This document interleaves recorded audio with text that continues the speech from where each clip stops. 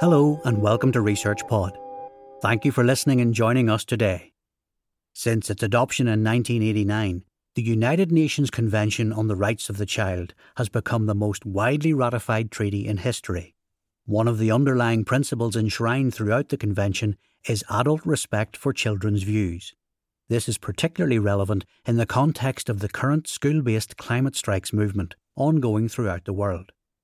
Professor Richard Mitchell from Brock University argues these strikes represent an unprecedented human rights-based phenomenon, and one that emphasises millions of young women in leadership roles.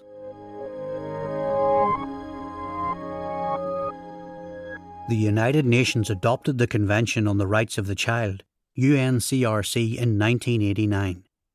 Since ratified by 197 countries worldwide, the Convention's 54 articles cover every aspect of child and youth human rights: civic, political, economic, social and cultural.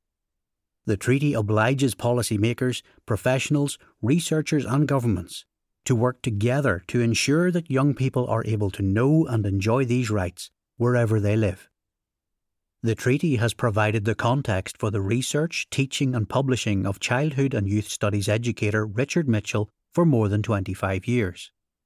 Professor Mitchell is currently focused on the key principle of Article 12 and its interdependent relationship with health-related Article 6, Healthy Development, and Article 24, Healthy Clean Environments. Taken together, these three articles enshrine children's rights to have their views considered and taken seriously, according to their age and maturity, and he argues this is all the more timely given the global impact of youth-led environmental protest movements. It was in August 2018 that Swedish teen Greta Thunberg chose to miss school one day a week to protest outside her national parliament. Demanding action on climate change, her one-person Fridays for the Future campaign has inspired young people around the world to engage in similar school-based climate strikes each week. Protests held in September 2019 attracted an estimated 6 million young people and took place in 4,500 locations and more than 150 countries. Ms. Thunberg had spoken previously at the United Nations, telling world leaders, "People are suffering, people are dying, entire ecosystems are collapsing. We are in the beginning of a mass extinction. And all you can talk about is money and fairy tales of eternal economic growth. How dare you?" Although perhaps best known in the media, Ms. Thunberg is only one of many young women activists who have become positive forces for systemic change.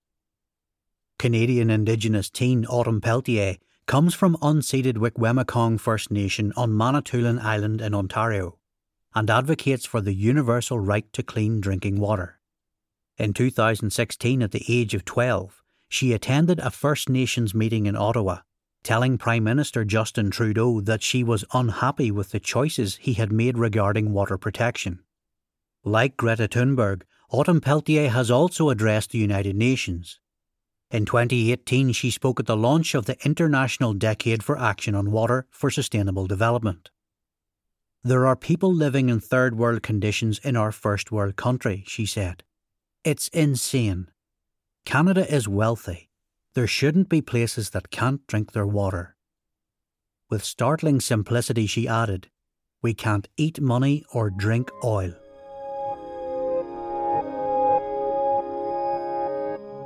Both Ms. Thunberg and Ms. Peltier again spoke truth to power in a youth panel session at the 2020 World Economic Forum in Davos, Switzerland, entitled "Forging a Path to a Common Future." The youngest panel in the forum's 50-year history, they appeared alongside child and women's rights activist 18-year-old Natasha Mwansa from Zambia and 17-year-old Salvador Gomez Colon from Puerto Rico, who campaigns to help local communities hit by natural disasters. Ms. Thunberg told the audience, "Start listening to the science and start treating the climate crisis like the crisis it is. Until we do this, we won't solve the problem." She added, "The eyes of future generations are upon you, and if you choose to fail us, I say we will never forgive you." Autumn Peltier also spoke with urgency, And while she too has received numerous awards for her campaigning, she declared, "I want to move on from protest to action. I don't want awards. I want you to help me find solutions and make change." Salvador Gomez Colon argued that the climate crises and natural disasters are neither political, nor socio-economic, nor racial issues. Climate change and climate crisis just is. Until we address that fact, we won't be getting to many places. The way forward, according to Natasha Mwansa, is partnership. And she explained the older generation has a lot of experience. But we have ideas, we have energy, and we have solutions for the now problems and for the ones that are coming up. Professor Mitchell argues that these activists and others like them represent a powerful new global force, and that their work should be regarded as human rights-based phenomena. He explains, "These articulate and powerful young people are acting far more intelligently, decisively and maturely than many adult authorities." He adds, "Mainstream understanding of what it means to be a child or youth appear to be inadequate to understand what these young people are doing or what they are about." Mitchell believes that Ms. Thunberg, Ms. Peltier and their many peers also represent a new kind of feminine consciousness, who have benefited from mobilising millions of students and supportive adults from around the globe as they communicate through traditional and newer media portals. And yet, as young people all over the world are calling adults out so clearly, why are politicians, corporate leaders and others in authority not urgently addressing the issues they are raising? If our societies are to overcome this failure, Professor Mitchell argues that we need a new approach to solving the critical problems of our age. In particular, to help more young people to engage with the world, we need to re-evaluate our teaching, researching and professional practice by transforming our educational institutions. In particular, we should reject the prevailing Western industrialized approaches in education that present knowledge in siloed subjects. Instead, we should teach across subject boundaries and age limits in a transdisciplinary pedagogical framework.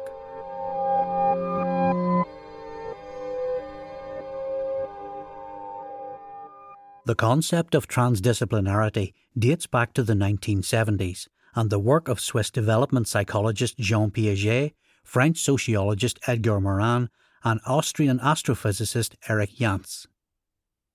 This approach promotes the bringing together of knowledge and skill sets from across the disciplinary continuum to look at the world holistically and consider the connections between and across all dimensions. As Mitchell explains, such cross-pollination helps students to learn not only separate packets of information, but also what matters for the sake of our collective life on Earth. Professor Mitchell identifies 4 recognised characteristics of transdisciplinarity.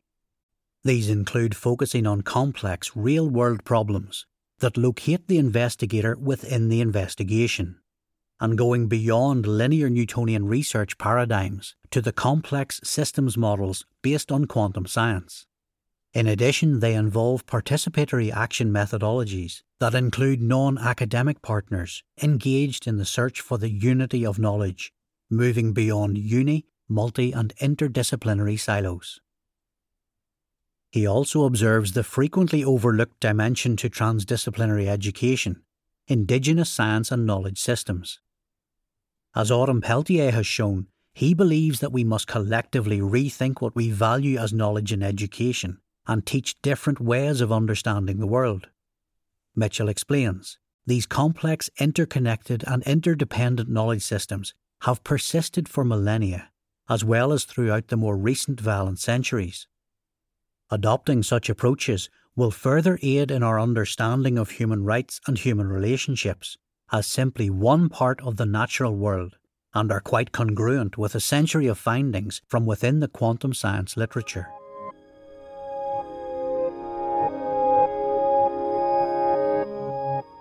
For Mitchell, a transdisciplinary approach that reshapes how research knowledge is produced to include young people within its co-construction and dissemination is vital if we are to resolve the complex, interconnected socio-economic, political and environmental crises our world currently faces. Young activists like Greta Thunberg, Autumn Peltier, Natasha Mwansa and Salvador Gomez Colon have mobilised millions of their peers and led unprecedented demonstrations of global citizenship. Unlike many adults, they also argue that critical problems can only be solved by thinking and working in new ways. According to Professor Mitchell, 2 factors mark these young people. They are intelligent enough in a time of unprecedented complexity and change to be listening to the right voices in terms of the science. They are also connected, thanks to internet technology and social media, in a way that humans have never been connected before. Their work is also a matter of child and youth human rights. Emphasising the global phenomena related to climate demonstrations, Mitchell argues, school-based climate strikes are an unprecedented expression of children's rights to have their views and voices not only heard, but listened to and acted upon by adults in authority. In this case, the right to a healthy environment now and in all future generations. Also, according to Professor Mitchell, adults will also need humility if they are to listen closely to the views and voices of young people and see them as agents of social change. However, the UNCRC provides the mandate for that to happen, and transdisciplinarity provides a new educational framework to achieve it. He concludes, adopting transdisciplinary complex systems approaches to facilitate local Article 12 participation is one example of challenging the current destructive status quo. That's all for this episode. Thanks for listening and stay subscribed to Research Pod for more of the latest science. See you again soon.